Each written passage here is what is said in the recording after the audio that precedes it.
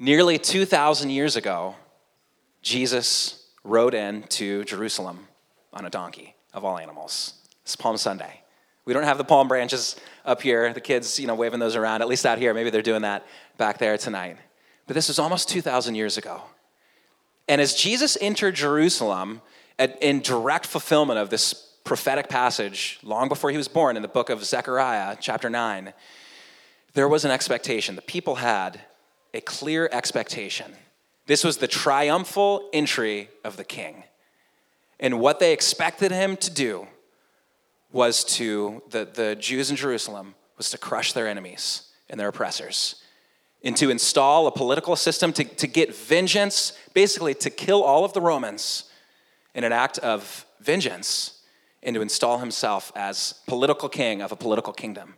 This was the expectation of those who were crying out, Hosanna, of many of them at least, and it was the expectation of Jesus' disciples as they asked to be on his side in the kingdom. They were asking to be on his side in a political, earthly kingdom that they expected him to install right away as he's entering into Jerusalem. And what happened was so different. What happened was so different.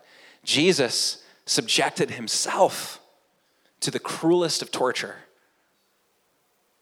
And he died and suffered in the most lowly way on a cross next to the most lowly criminals who are being executed for their crimes. This is what Jesus did. What a shock to those who expected him to install himself as king.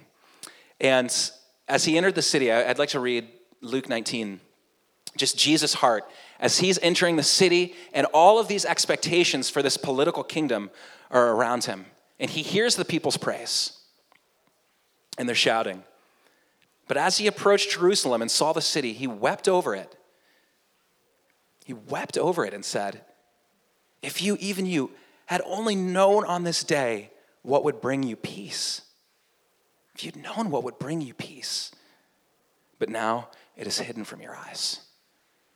The ultimate hope of most and many, if not all, of those surrounding Jesus was in politics, it was in people, it was in human strength and might, but Jesus wept because he knew what ultimately would bring them peace.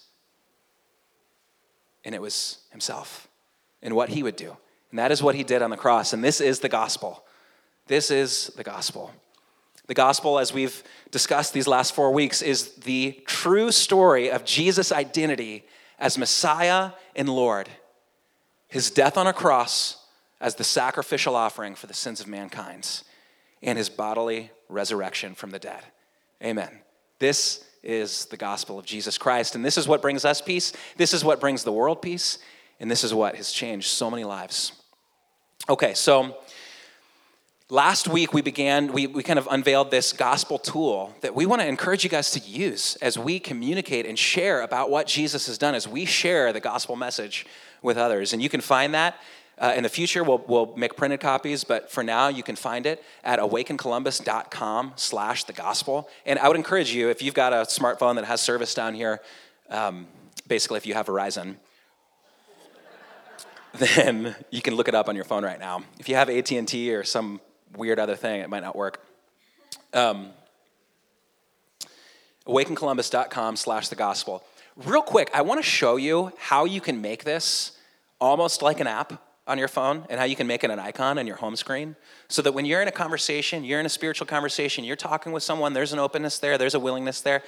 You don't even have to fumble through a website. You can just open up your phone, and you can make it the very first thing. Maybe you've got your Olive Tree or YouVersion Bible, and then right next to that, you've got the gospel right there. You just click on that, and you can go through these gospel truths. So the way that you do that, this is for you iPhone users, and I believe there's a way to do it for other smartphone users, but for the sake of time, we're only going to go through one way, and if you've got an Android, you think you're smart enough to set your own phone up anyways, you can probably figure it out. For you iPhone users who want everything handed to you, this is being handed to you. All right, so if you go to that website, awakencolumbus.com/thegospel, right there you'll see this little thing, the first panel there, the red circle with the thing with the arrow over that. I don't know what it's called, but click on that, and then it'll bring up this list of things that you can have it do, and then add to home screen. You can add it to home screen, and then you can name it whatever you want, and it will add it to your home screen. And it'll be there just like an app on your phone, and you can click on it and use it just like that anytime in the blink of an eye. So we would encourage you to do that. We want people to be using this to give feedback so that we can make it more clear, so that we can improve it over time. And we believe this will be really helpful for us as a community. We seek to engage people with the gospel of Jesus Christ. Okay, so there's that. As we go through this tool, just to refresh, the way this tool is meant to work is it goes through really two things. One is the meta-narrative or the overall narrative of Scripture, which gives us a lot of context up until the time of Jesus' resurrection. It doesn't go past that, but it goes up to that point, from creation to the cross and the resurrection of Jesus. Number one, and that helps with context to understand the gospel. And then number two, it goes through the simple gospel message, the identity of Jesus, his death, and his resurrection. And then it also gives people an opportunity to respond, and that's what we'll get to here in a moment. So the two questions that you can ask, and this is just a very simple way of communicating the gospel to someone. You don't have to be a preacher. You don't have to be the most eloquent person. You just have to take a step of faith. Take a step of faith and trust that God can use you. He can use you to get the gospel out, and he can use his word communicated through you. So the two simple questions, and you can certainly put these in your own words, and I would expect you to do that. But number one, going through each panel, what do you understand this to mean? What do you understand this to mean? Engaging the person, helping them to understand and ask questions. And oftentimes, they will repeat back something that the passage clearly does not mean. So one thing and you certainly can chime in and challenge them, but just a very simple thing that you can encourage them to do is say, well, can you take a look at that again? Why don't you take a look at it? I remember hearing from a guy who would do that like 25 times sometimes. This was his method. He would go through some verses of the New Testament and the book of Romans, and what does this mean? And the person would say some crazy thing that clearly doesn't mean. And he'd just say, well, why don't you take another look at that? And he'd just keep doing it. He'd just keep doing it and doing it and doing it until finally they got it. So I don't know that you need to be as obnoxious as that gentleman, but that is something that you can do. But not moving on until you've discussed the clear and true objective meaning of the particular text that's on these panels. And the second question, so question one, what do you understand this to mean? Question two, what, if anything, is confusing or difficult for you to believe about this? Now, this is not a question that you need to ask with every single idea or panel. You might choose a couple or a few just to make sure that you're having a dialogue and good communication, and the person that you're speaking to is engaged and feels like they can contribute to the conversation and wrestle with these ideas, ask all the questions that are on their heart. And so again, you can put that in your own words and go through this tool in a very simple fashion. So last week, we went through creation, and we read through these verses in Genesis that talk about how God made the world. He created mankind in his image, and he made the world a very good place. And then we went through sin. And this does two things. Number one, it continues the narrative, the story of what has happened in our history. And it explains why the world is the way that it is. Why is the world broken? Why is there such terrible things that happen every day, all the time? Why do people hurt each other? It explains that as a part of the narrative of what's happened in our history, the history of God creating and working with human beings. But then also, it helps people to understand that this is a personal problem that needs solved. Sin is not just a problem in the world, it is a problem in my own heart. In fact, all have sinned and fallen short of the glory of God. And the wages of sin is death. This is the consequence that every single one of us will face because of our sin against a holy, perfect, righteous, just God. We will all die.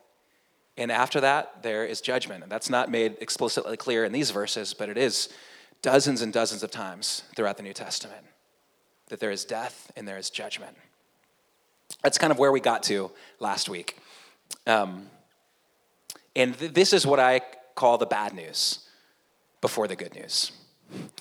And that is sin. And it's one of the hardest things, I think, for people in our culture to understand. But encourage the person you're speaking to, just stick with me here. Stick with me here. But it is crucial to understand human sin and what that means in order to understand the gospel. It's crucial. This is a must. This is a must. We cannot understand why Jesus died and what that means without understanding our own guilt before God and our own sin. Okay, so moving on from there in this story, we get into the promise. And actually, we maybe did get here last week. And this gives us 3 prophetic passages in the Old Testament, long before Jesus was born, that begin to talk about what God is going to do about the brokenness in the world and the brokenness in our own hearts. From the very, very beginning, he promised that he would come and solve our problem. And so I think you want people to understand this as we go through the narrative, that Jesus was not born randomly at some random time and in some random place. But this is part of the overall story of how God has been working with human beings from the very beginning. In Genesis 3, you see this. The sin entered into the world, and there's this curse and these horrible things happening. And yet, even in Genesis 3, which we didn't include here because we felt it maybe a little confusing without really explaining, there's this promise given that a Savior is going to come and crush the serpent's head. So these verses can help give context to what God is going to do as the story continues. So again, with this panel, reading the verses, what do you understand this to mean? And is there anything that's confusing about this? Is there anything you don't understand or don't believe about this? And then we get into the life of Jesus. At just the right time, in just the right place, fulfilling all of the glorious prophecies that came long before the birth of Jesus, he was born. And perhaps the most famous verse in the Bible, with the verse that precedes it, that's often not shared with it, John 3:16 and 17. For this is how God loved the world. He gave his one and only Son, so that everyone who believes in him will not perish, but have eternal life. God sent his Son into the world, not to judge the world, but to save the world through him. So again, reading, just having the person that you're talking with read this along with you. What do you understand this to mean? And is there anything that's confusing or that you are struggling to believe with the truth in this passage or the idea in this passage? There's something so paramount here as we're communicating the gospel. There is culturally, I think specific to our culture, this is very relevant for us. There is an idea of Jesus' mission. There is a Jesus that's out there who's very popular. He's very well liked. And he came to be just a model of kindness and sacrifice and to preach tolerance and to basically tell everyone that they were okay without him. This is the popular Jesus that people love to talk about. And this Jesus is not the Jesus. This is not Jesus of Nazareth. Because Jesus of Nazareth, fully God, fully man, he came to save the world. This was the heart of why he came to earth, of why the Father sent the Son, to save the world. We see that in John 3:17. Elsewhere in 1 Timothy, it says that Jesus came to save sinners. This is why he came. Now he did so many other things. He did all these miracles, and he taught us by his life and through his literal teaching. And his teaching has changed the world. It's changed the way we think. And it's the foundation in so many ways of the good parts of our society and the good parts of many of the good things in the West, a lot of those things come from the teachings of Jesus Christ. But that is not why he came. He did not come as a teacher primarily. He came as a savior.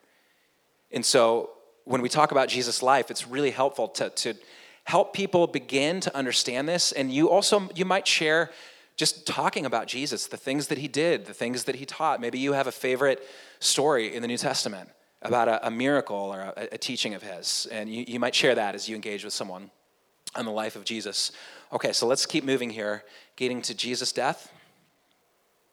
But God showed his great love for us by sending Christ to die for us while we were still sinners. And then 2 Corinthians 5:21. But God made Christ, who never sinned, to be the offering for our sin so that we could be made right with God through Christ. Now, this verse right here, 2 Corinthians 5:21, it's one of the reasons that we chose to use the NLT translation for all of these verses. It's a little bit more readable, a little bit more of an idea or a thought-for-thought translation in English. And we thought it would be more helpful for younger readers than my personal favorite translation of the New Testament, of the Bible, is the NIV. But we chose the NLT, especially because of 2 Corinthians 5:21. With that said, this is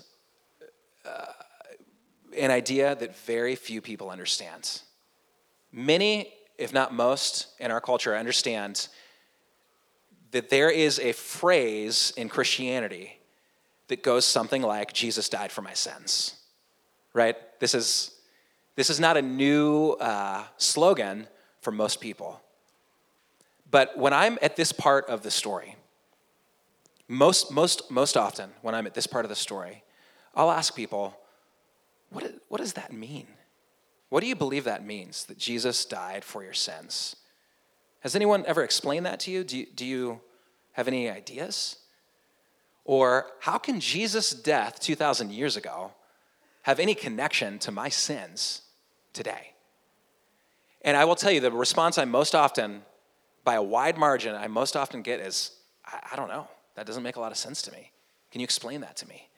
And 2 Corinthians 5:21 begins to explain it.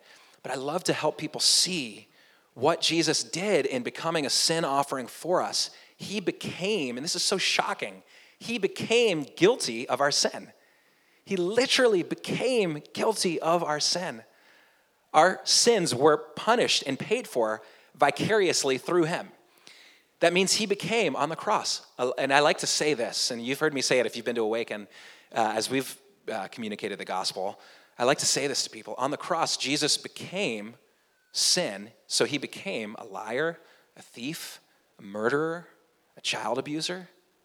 If you think of the worst, and I'm saying this to the person I'm speaking with, if you think of the worst thing that you've ever done, if I think of the worst thing, the thing I'm most ashamed of, that I would have such a hard time ever admitting to another human being, Jesus Christ was perfect and then became guilty of that. He did that because he loves you and he loves me. This is why he did this. So I certainly, the same idea. We go through these verses. What do you understand this to mean? Is there anything that's confusing about this? But I think it's very helpful to step in and communicate some of those ideas in your own words. And then we get to the resurrection of Jesus Christ. Now, oftentimes we focus so much on the cross, and that's so good. We need to focus on the cross. We need to focus on what it means that Jesus died for our sins. But I can tell you from personal experience and hearing others communicate the gospel in our culture that sometimes we forget about the resurrection. Sometimes we forget about the fact Jesus rose from the dead. This is the central event in Christianity, and it is the greatest thing that has ever happened in the history of humanity. The resurrection of Jesus from the dead. This is awesome. And we cannot say or believe that we have communicated the gospel truly if we are not proclaiming the resurrection of Jesus Christ. This is what the apostles and the early followers of Christ, they died for this proclamation. They suffered and died for the proclamation of Jesus' physical, bodily resurrection from the dead. So again, with all the others, this is very simple. Read this together. Christ was raised from the dead, and he will never die again. This was not a resuscitation. He was physically and bodily raised from the dead, resurrected forever. Death no longer has any power over him. Amen. And we will celebrate that with a big old party next week. Cannot forget about the resurrection. This is the undoing of death. And this is the great promise that Jesus has invited us to respond by faith and share in his resurrection victory over the grave, and to share in the forgiveness of sins through his suffering. Okay, so the last two panels here. This is the last few panels that we've talked about have been squarely in the gospel realm. That is the identity of Jesus and what he's done, who he is and what he's done. And now we begin to get into the back-end implications of the gospel. Mainly, we've got to do something about it. We have to respond personally to this message.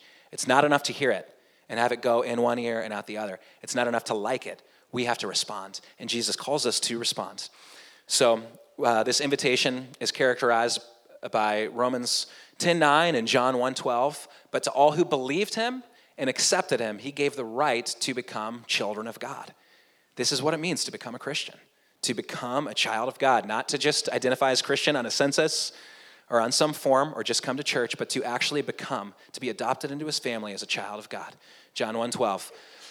And then Romans 10:9, if you openly declare that Jesus is Lord and believe in your heart that God raised him from the dead, you will be saved. This is the response that Jesus calls, to say yes to him, to say yes to what he's done. And it's worded in numerous ways throughout the New Testament. There's not one codified way of, and I think this is for a reason, because Jesus does not want us to have a precise ritual that by repeating a precise phrase, okay, we repeat the phrase and then we're a Christian. This is not how he laid things out. It's a heart response to believe, accept, and declare. And if you like acronyms, that's bad. Which does help me a little bit to remember it. And this, we decided it would be helpful. We thought it would be helpful to synthesize the New Testament teaching on a gospel response in these.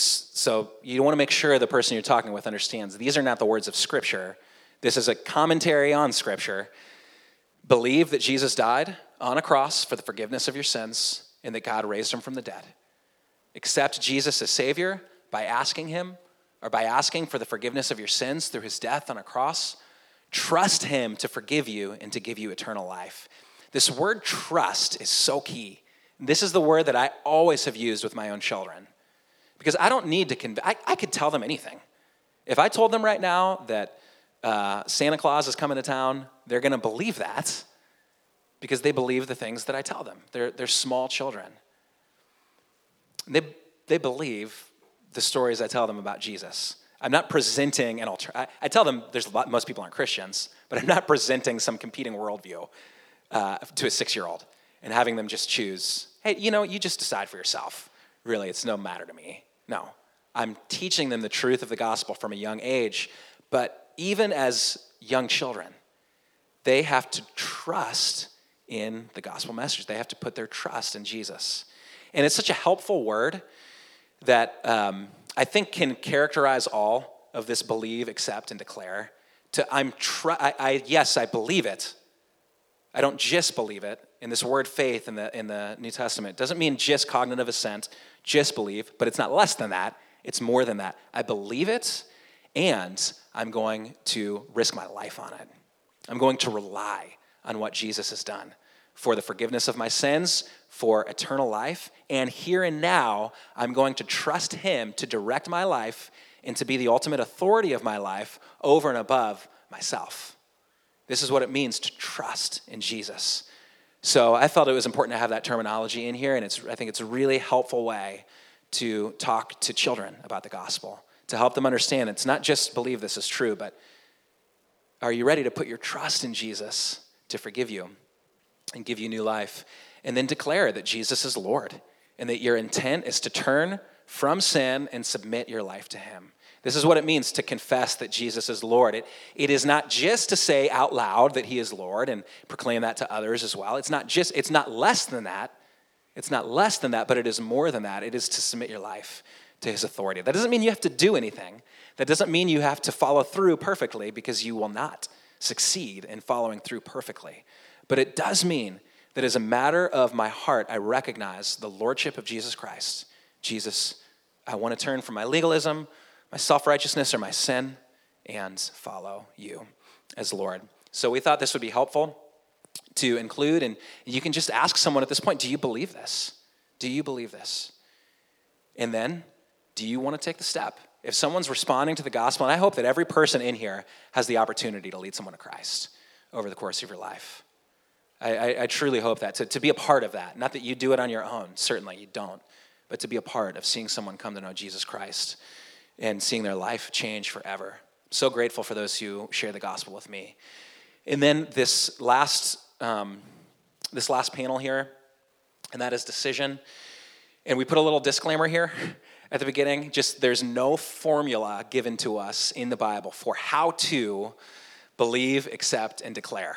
There's no formula. It's not a matter of these exact words or anything like that. You can just, if you believe and want to accept and declare, then you can communicate that to God from your own heart. You can do that. Oftentimes, though, people don't feel confident or don't feel like they have the words, but they do have the heart. So we put this here. We thought it would be helpful, but we wanted to put a disclaimer as well. And so you can simply lead someone through this heartfelt prayer of believing, accepting, and declaring. And you can use this for your children also. Now, you might want to mess with a few things in the wording for your children. I don't know if your children are going to understand self-righteousness, depending on their age. So you might want to rephrase that slightly. But for the most part, I think this can help you communicate the gospel with your kids. And again, that's one reason why we chose the NLT, so it would be accessible to a younger audience. Okay, let's move on from that. And I hope that's really helpful to you.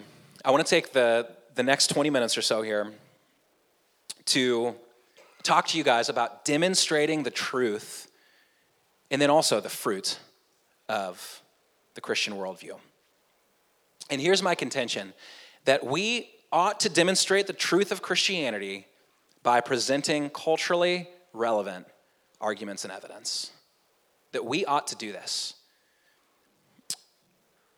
Ephesians 2, verse 8 tells us that it is by grace that you've been saved. This is to believers through faith. And this faith is not from yourselves. It is the gift of God.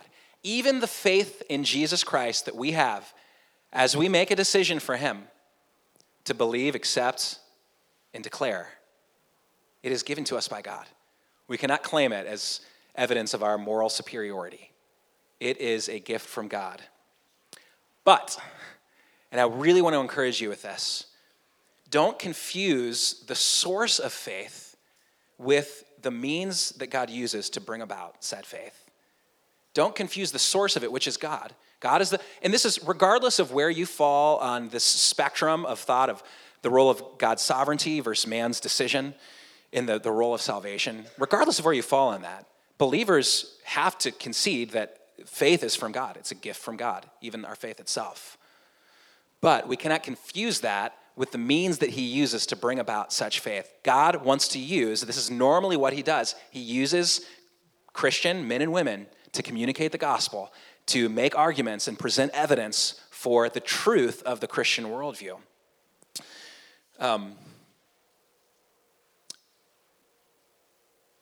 If we understand this, I do believe it becomes imperative that we learn to demonstrate the truth of Christianity in a way that's culturally relevant.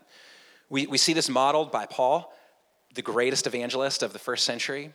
He communicated and sought to give evidence and arguments for the truth of the resurrection and Christianity by using the Old Testament, the Hebrew Bible for Jews who knew and understood and believed in the Hebrew Bible. And then for Greeks, he used Greek reason and logic to communicate some essential truths of the gospel. He was such a master, and you can see this as you read through the book of Acts and see how Paul spoke with people, and I think we can take that as a model. Another thing becomes, I think, clear as we understand this, and that is that there is a difference between knowing and showing the truth of Christianity. Most of us in this room, we know that Christianity is true because of the Holy Spirit and the Holy Spirit drawing us to God and God giving us faith, and we have a relationship with Jesus Christ. And so we know that Jesus is Lord and that he rose from the dead, and we've seen the power of the scriptures in our own lives. Although arguments and evidence may have played a part in us coming to Christ. But again, we can look to, I think, the example of the Apostle Paul, who, think of his testimony. His testimony was unbelievable. He was the most famous persecutor of Christians in the world. He was high up on the Jewish council, and he was tracking Christians down to their death. This is how zealous he was. Jesus physically appeared to him, blinded him, told them that he was Lord, told them to go to this guy who would pray for him, who was a Christian, and then get baptized. And Paul did all this, and then he became the apostle to the Gentiles. Paul does not use this very often in evangelism. If I had that experience, that's what I'd be telling. Okay, well, yeah, believe because this happened to me, because of my testimony. This is why you ought to believe. Even Paul, who arguably has a stronger, more convincing testimony than I have, didn't use his testimony very often as a means of argument and evidence to convince others. So the way that we know Christianity is true is often not the way that we show Christianity is true. Does that make sense? We've got to be able, and this will help us in our faith too, it really will. It will help bolster our faith, to be able to show the truth of the Christian worldview.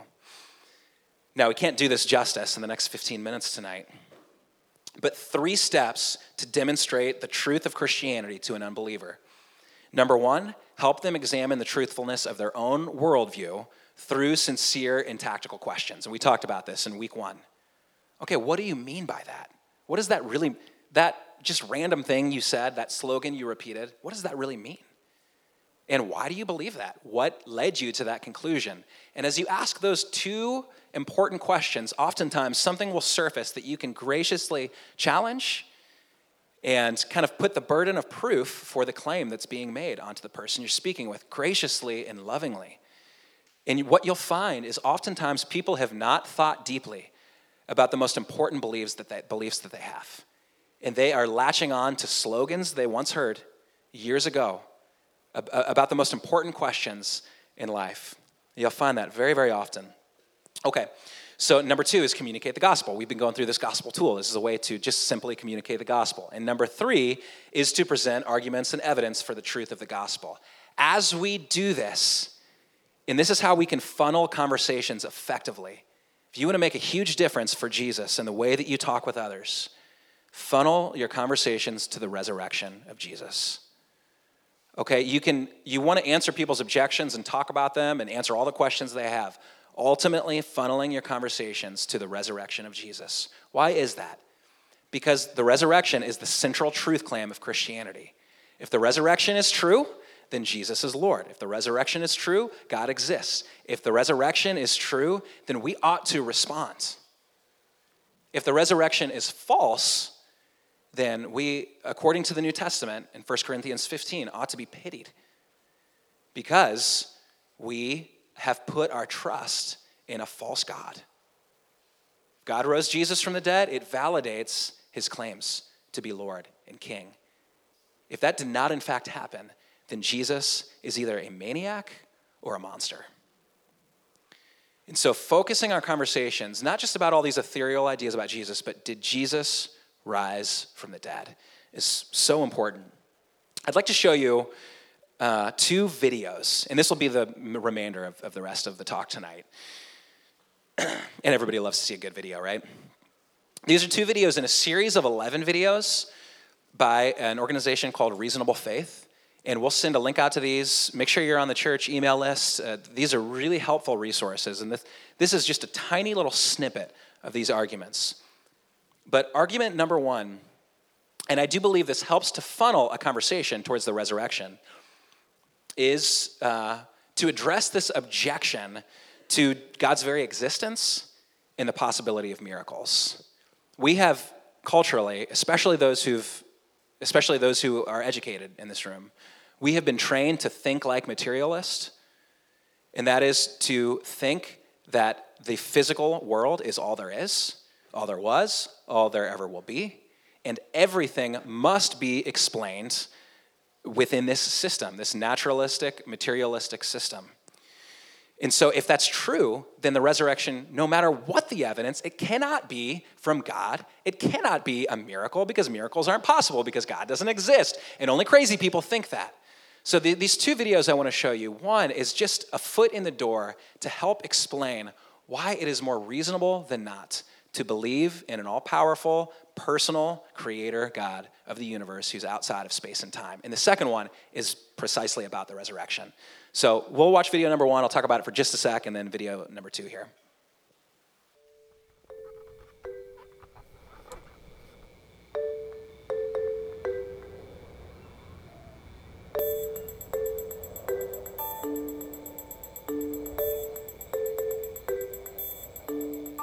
Does God exist?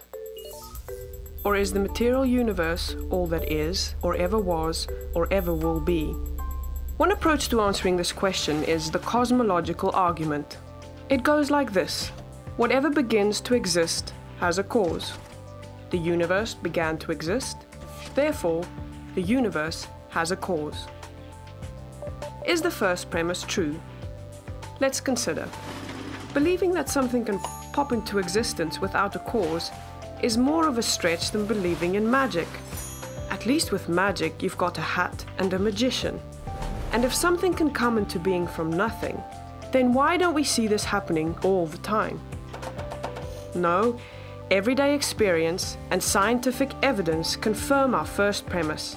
If something begins to exist, it must have a cause.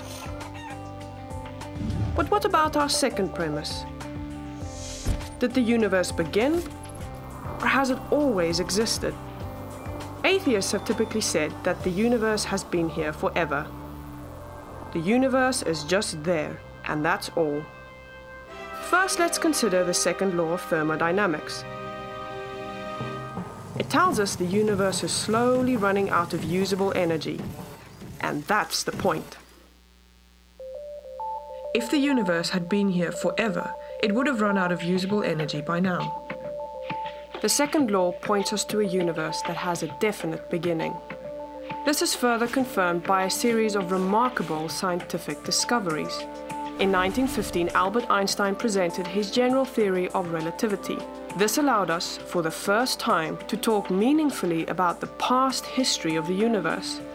Next, Alexander Friedmann and George Lemaitre, each working with Einstein's equations, predicted that the universe is expanding. Then in 1929, Edwin Hubble measured the red shift in light from distant galaxies. This empirical evidence confirmed not only that the universe is expanding, but that it sprang into being from a single point in the finite past. It was a monumental discovery, almost beyond comprehension. However, not everyone is fond of a finite universe, so it wasn't long before alternative models popped into existence. But one by one, these models failed to stand the test of time. More recently, 3 leading cosmologists, Arvind Borde, Alan Guth, and Alexander Vilenkin, prove that any universe which has on average been expanding throughout its history cannot be eternal in the past, but must have an absolute beginning. This even applies to the multiverse, if there is such a thing. This means that scientists can no longer hide behind a past eternal universe. There is no escape. They have to face the problem of a cosmic beginning. Any adequate model must have a beginning, just like the standard model. It's quite plausible then that both premises of the argument are true. This means that the conclusion is also true. The universe has a cause. And since the universe can't cause itself, its cause must be beyond the space-time universe. It must be spaceless, timeless, immaterial, uncaused, and unimaginably powerful, much like God. And man, I wish we had more time to dive into the Kalam cosmological argument for the existence of God. But I can tell you, I've gone through, I can't, maybe 1,000 times with individuals who don't agree with the foundational truths of Christianity. And it's been so helpful for me. So I would encourage you, look that up, watch that video many, many times, and it's just the tip of the iceberg. I promise you, as you engage intellectually, your faith in Jesus Christ will be strengthened. It will be strengthened because he is the truth. Okay, I want to show you one more video, and this will be the close of our time, essentially. And this is about the resurrection itself. And it's a version of what's called the minimal facts argument of the resurrection.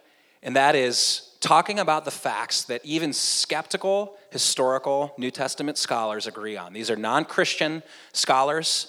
These are facts that Bart Ehrman would agree to. These are facts that probably your New Testament professor at Ohio State, who's likely not a believer, would agree to. And just like the Kalam cosmological argument, it seeks to make an argument from some very basic premises that most individuals can agree on, and I think you'll find it useful. So let's watch this next video. It's a matter of historical record that Jesus of Nazareth died and his body was placed in a tomb. It's also been firmly established that after his death and burial, his tomb was found empty. Various individuals and groups saw appearances of Jesus alive, and his disciples somehow became absolutely convinced that Jesus had risen from the dead. These are the historical facts. How do you explain them? Down through history, various naturalistic explanations have been offered to explain away these facts. Let's examine the 4 most popular ones. First, the conspiracy theory. According to this view, the disciples faked the resurrection. They stole Jesus' body from the tomb and then lied about seeing Jesus alive, thereby perpetrating the greatest hoax of all time. However, this theory faces overwhelming objections. It's hopelessly anachronistic. It looks at the disciples' situation through the rear-view mirror of Christian history, instead of from the standpoint of a first-century Jew. Jews had no concept of a Messiah who would be defeated and executed by Israel's enemies, much less rise from the dead. In Jewish thinking, the resurrection of the dead was a general event that takes place only after the end of the world and has no connection at all with the Messiah. The conspiracy theory also fails to address the disciples' obvious sincerity. People don't willingly die for something they know is not true. An honest reading of the New Testament makes it clear. These people sincerely believed the message they proclaimed and were willing to die for. For these and other reasons, no scholar defends the conspiracy theory today. A second attempt to explain the facts is the apparent death theory. Jesus didn't really die. He revived in the tomb, somehow escaped, and managed to convince his disciples he was risen from the dead. This theory also faces insurmountable obstacles. First, it's medically impossible. The Roman executioners were professionals. They knew what they were doing and made sure their victims were dead before taken down. Moreover, Jesus was tortured so extensively that even if he was taken down alive, he would have died in the sealed tomb. Second, this theory is wildly implausible. Seeing a half-dead man who crawled out of the tomb, desperately in need of bandaging and medical attention, would hardly have convinced the disciples that he was gloriously risen from the dead. As a result, no New Testament historians defend this theory today. A third explanation is the displaced body theory. Perhaps Joseph of Arimathea placed Jesus' body in his tomb temporarily because it was convenient. But later, he moved the corpse to a criminal's common graveyard. So, when the disciples visited the first tomb and found it empty, they concluded that Jesus must have risen from the dead. Once again, this theory cannot make sense of the facts. Jewish laws prohibited moving a corpse after it was interred, except to the family tomb. What's more, the criminal's graveyard was located close to the place of execution, so that burial there would not have been a problem.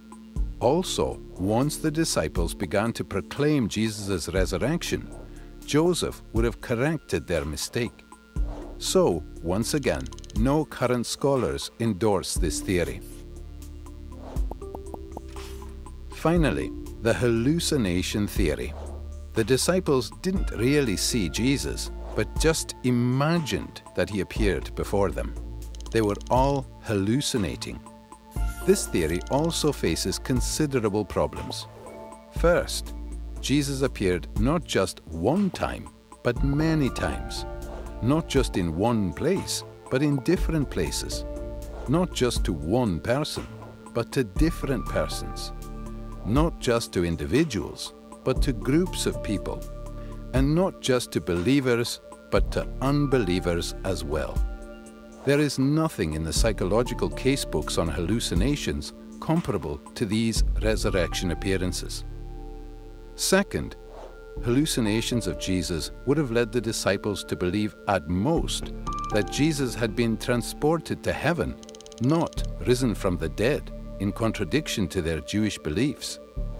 Moreover, in the ancient world, visions of the deceased were not evidence that the person was alive, but evidence that he was dead and had moved on to the afterworld.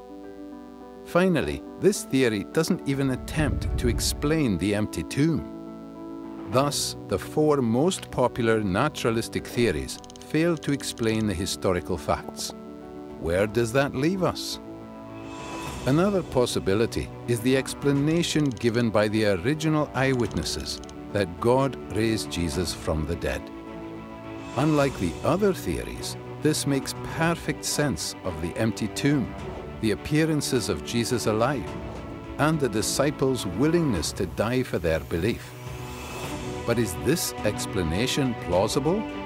After all, it requires a miracle, a supernatural act of God. Think about it. If it's even possible that God exists, then miracles are possible, and this explanation cannot be ruled out.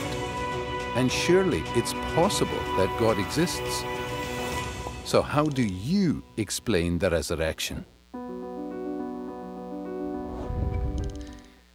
Don't you guys love that? I hope those videos are useful to you. I hope that you use them for your own personal edification, and as you, one who has staked your life on the resurrection of Jesus from the dead, seek to explain and give evidence to others who need to know Jesus. Christine, Steckel, you guys can come up here. As you guys come up, I want to just say some final words here about demonstrating the fruit of Christianity. As we demonstrate the truth of Christianity, we must also live for Jesus, submit our lives to him, and show the world a small taste of what he's like, a small taste of what he's like by the way that he's transformed our lives. I want to just say 4 ways from the scriptures that we can demonstrate the fruit of Christianity. One is to love our neighbor, to genuinely and honestly love our neighbor, to love those whom God has put in your life. Your physical neighbors, your classmates, the people that you interact with on a regular basis. Number 2 is to love your enemies. Man, this is even harder. And this is something by the power of Jesus Christ and by his example that we can do. You can love, genuinely love those who oppose you, those who hate you. Number 3 is to love the church. This is not something we can do on our own. Jesus says the world will know his disciples by our love for one another. As we love, how many of you were convinced in the truth of Christianity because you saw something so special in the lives of believers and in the way they loved one another? I know that was huge for me. So we can't do this on our own. We cannot do this work by ourselves. We must do it in genuine, loving community in the church. And I want to encourage you guys with that. And I believe you're doing a phenomenal job with it. But let's not grow weary and let's not give up. but know that just by our love and kindness towards one another, people will know that we are disciples of Jesus Christ. And the last thing here is to trust Jesus for a lifetime. 1 Peter 3:15 says to be ready always, to give a reason for the hope that you have. This is to a church of persecuted, struggling, broken Christians who had hope because of the resurrection of Jesus Christ. Be ready to give a reason for the hope that you have. And that requires that our hope, no matter what trial we go through, no matter what we suffer, no matter what we endure, that our hope and our trust is in Jesus Christ for a lifetime. If that is the case, if you will persevere and stick with it and trust honestly in Jesus, he will use you. He will use you in this gospel work. He'll use you to change other lives. And there will be a great and glorious reward at the end when he comes back. Amen. Lord, thank you for your mercy and your grace. Thank you for the gospel. Thank you so much for the resurrection. God, that you have given us a completely different way to think about life. Lord, and you've given us a hope even in death and even in suffering because you conquered the grave. Lord, our trust is in you, God. Lord, and I just think of the people in your life right now that don't know Christ. You might know them well. They might be in your family. They might be a friend. They might just be that person that you've noticed that you've not yet engaged with. Just think of these people. Lord, we pray, God, that the gospel would be in our hearts and on our tongues and that you would use us to preach the gospel message. Lord, and that you would draw these people that are in our minds and in our hearts right now, God, and even those that we've yet to meet, that you would draw them to yourself, God. Lord, draw people to yourself. We submit ourselves to you, God, and if you believe this, if this is your desire, from your heart, pray this to the Lord right now, just like the prophet Isaiah. He said, "Here am I, send me." He knew there was a message that needed to go out, and he said to the Lord, "Here am I, send me." God, would you help us to pray that and mean that? Here am I, send me. Here we are, God. Use us for your glory, that every tribe and every tongue would confess that Jesus is Lord, would know him, would bow to him. To Jesus be all the glory. Amen.